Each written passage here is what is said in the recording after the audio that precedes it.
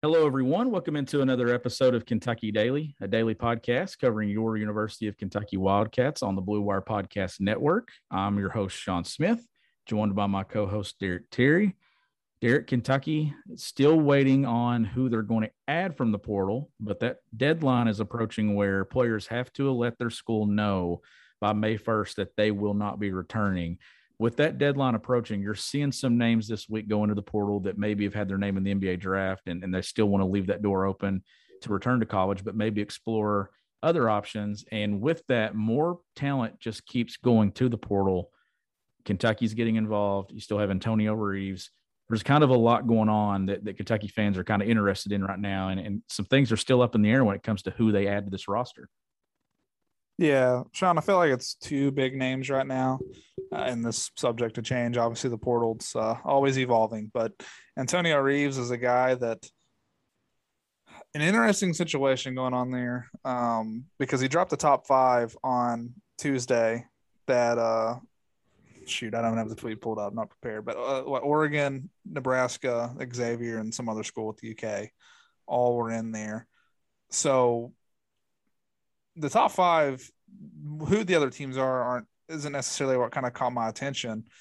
It's the fact that as of like Saturday morning, you had Tom Leach, UK's play-by-play announcer, and also Dan Issel, not Dan Issel, Mike Pratt, I believe, was the other guy who tweeted about a pending commitment. I can't remember a time where either of those guys publicly talked about a guy about to commit, and everyone was saying it was Antonio Reeves. Well, he never committed over the weekend. Then you get into Tuesday, and he makes the top five. I just got a feeling, Sean, that thing's trending where it's not going to be Kentucky now. Well, and that top five is DePaul, Kentucky, Nebraska, Oregon, and Xavier. And I think Oregon's the team right now that's getting all the buzz, right? Like, I'm with you. I've had a story written for probably 7-8 days that's titled, Illinois State transfer Antonio Reeves picks Kentucky, because that's how confident we've all been, right? You get all the other stuff behind the scenes. We hear all these other things. You get Tom Leach of all people tweeting about the Kentucky men's basketball roster. I'm at Adidas in South Carolina, and I told you this. I've been updating my story every day, just changing the date that he commits. Because if it's Saturday, if it's Sunday, if it's Monday, that's how confident we've been. And then it hasn't happened. You make it through the weekend. You start wondering, okay, is he getting cold feet? And then Jack Pilgrim, Kentucky Sports Radio, writes a story today that Reeves hits pause on recruitment. And then here comes Oregon emerging there, Derek. I guess, what do you make of that? Is that because when you're talking about this roster right now in the backcourt, you've got Sahvir confirmed back. You've got CJ Frederick there. You have Cason Wallace when it comes to perimeter players. I get the sense when you look at a guy like Reeves who scored 20 points, to me, it feels important in his mind maybe that there is a starting role there, a prominent role than it is to go and maybe be a six-man at Kentucky. Because, look, we know Cason Wallace has more upside. We know C.J. Frederick's a sharpshooter. Sahvir Wheeler is going to be your point guard, led the SEC in assists. I think maybe some of those things play into it, and then maybe other guys going into the portal as well. Yeah, Reeves has kind of fascinated me from the start because at no point, I mean, maybe like as soon as he went in, but really throughout the course of the transfer portal this spring, Reeves has not been considered one of the top guys. I think almost every list you'll find, he's been kind of in that 25 to like 35 range. But watching his highlights, and that's the only thing I watched. I didn't watch full games of Antonio Reeves at Illinois State.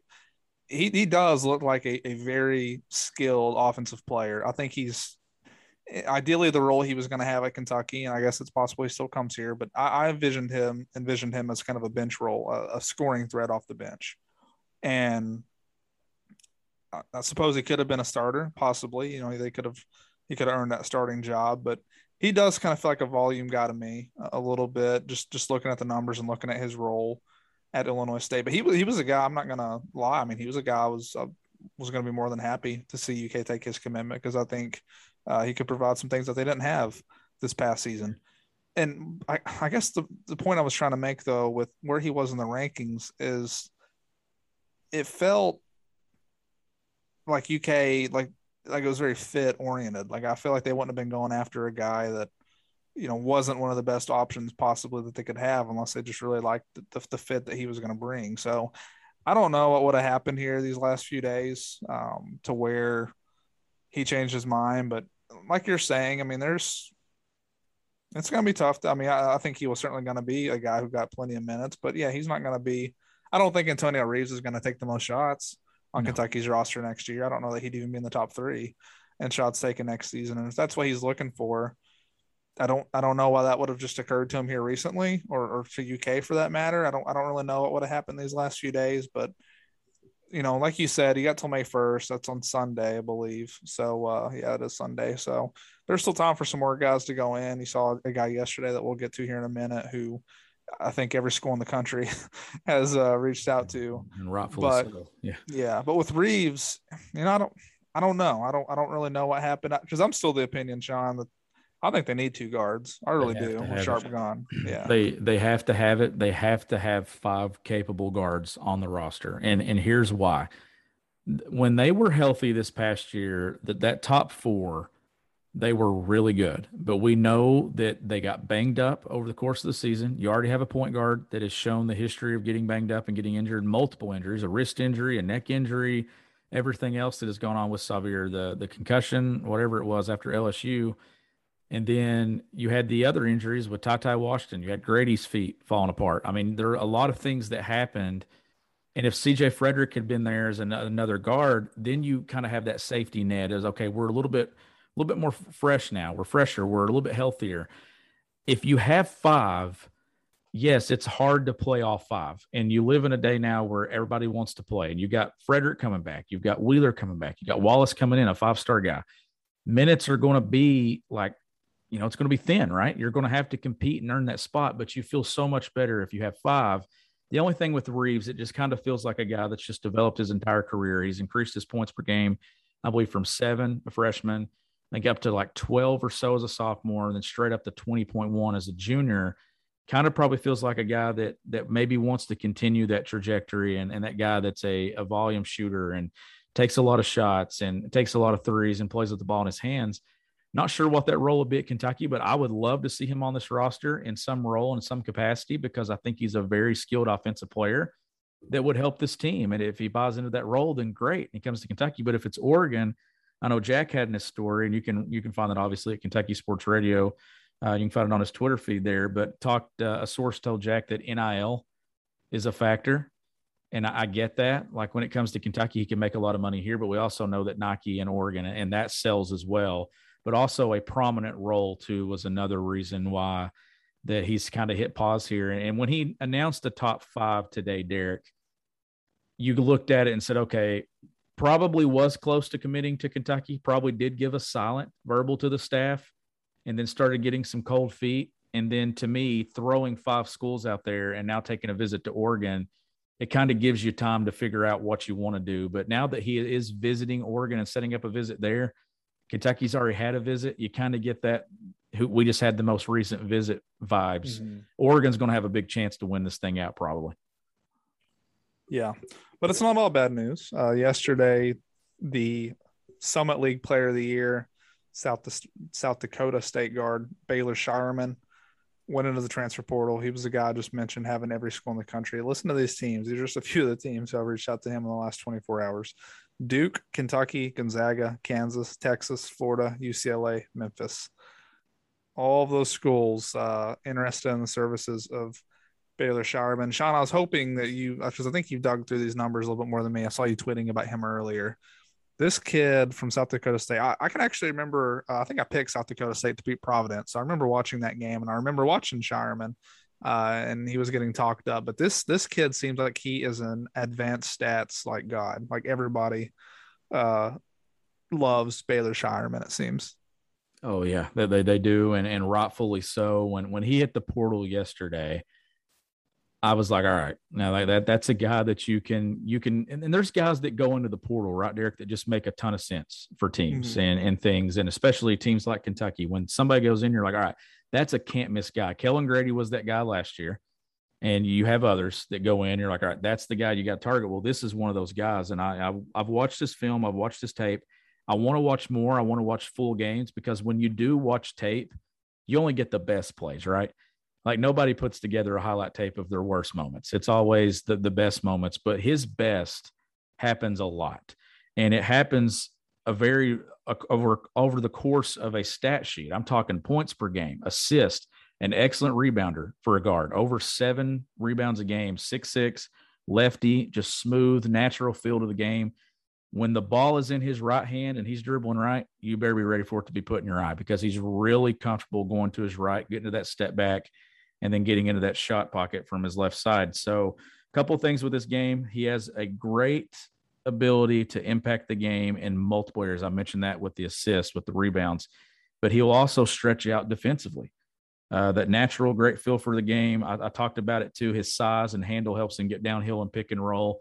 And here's the thing too that stands out to me, Derek: an excellent, elite pocket passer out of pick and roll. He can throw it over top of you at the rim, which we know Kentucky loves to do, but he can also drop it in that pocket behind his back and everything with either hand. And it's just a really, really high IQ basketball player that I think if Kentucky can land, he starts and is a very good piece to this roster. Get ready for the greatest roast of all time, the Roast of Tom Brady, a Netflix live event happening May 5th. Hosted by Kevin Hart, the 7-time world champion gets his cleats held to the fire by famous friends and frenemies on an unforgettable night where everything is fair game. Tune in on May 5th at 5 p.m. Pacific time for the Roast of Tom Brady, live only on Netflix. It's only a kick, a jump, a block. It's only a serve. It's only a tackle, a run. It's only for the fans. After all, it's only pressure. You got this. Adidas.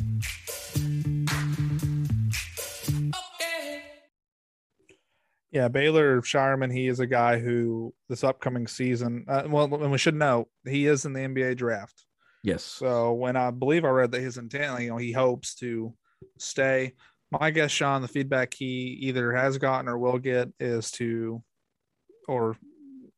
I think he's in the portal now, because I think that was his feedback. I honestly think that he was told to go back to school, transfer up a level. Let's see how you do at that, and then we'll revisit this again next year. But he is a guy who he's listed as a sophomore. He's a COVID sophomore because this upcoming season will be his 4th year of college basketball. He took a huge jump from his freshman year to his sophomore year.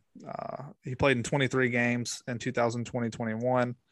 His scoring average as a freshman back in 2019-20, he only scored 6 points per game, 4.7 rebounds. So still pretty good rebounding numbers for a guard. But he jumped all the way up to 15.4 points, 9.2 rebounds, and 4 assists this back during the COVID year. And then last year, scoring numbers went up again, 16.2 points. Rebounding numbers slightly down, but still a very good 7.8 with 4.5 assists. Shot 46% from 3 and 50% from the field. This is a very good player. This is an all-around good player who I think if you could have a lineup of Wheeler, Wallace, Shireman, and whoever else. I don't know. Do you envision him playing any kind of – I think Shireman's a guy, if you want to play with the small lineup, quote-unquote small lineup, like I would be curious to see a lineup of like Wheeler, Wallace, Livingston, Shireman, and Sheboy. To me, I look at him and he's going to be listed obviously as a wing, but I see point forward with him. I really do. Like, this is a guy that late in games can take some pressure off Xavier Wheeler. Like we know that Xavier's size or lack thereof, it can affect him, especially when he gets walled up and he tries to do too much and taking care of the basketball, some turnovers that happen late in games down the stretch, especially against St. Peter's. This to me is a guy that you can play through. He's a play starter. He's a play finisher. And that's why I like him so much. I love the ability that you have to guard him, Derek, probably 26, 27 feet away from the basket. There's plenty of clips of him knocking down a three from that distance, so it stretches you out.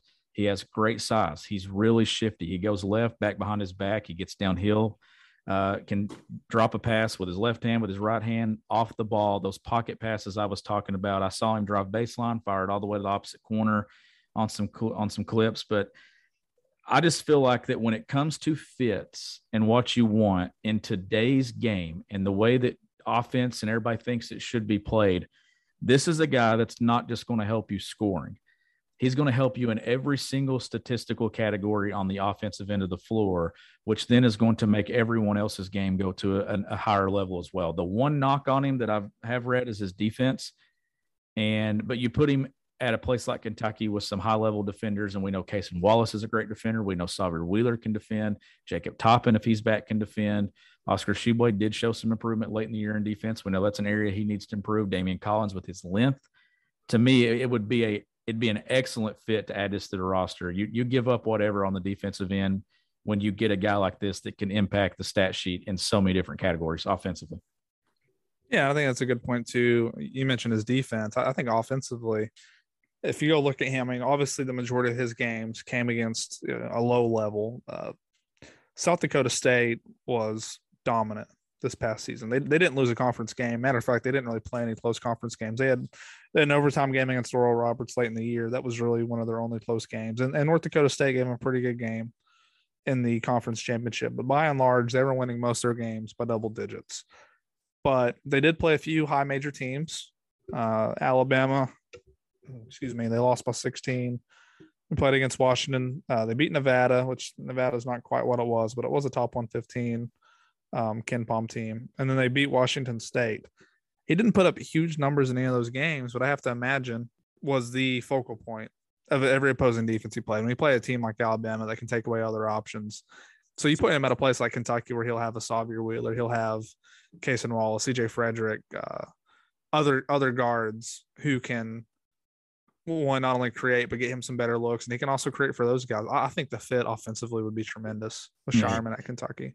It would be absolutely, for sure. Like if you get him to go with Oscar, to go with Wheeler and all these other pieces, then I think Kentucky is preseason number one. I really do, with what they have coming back and what they still could get.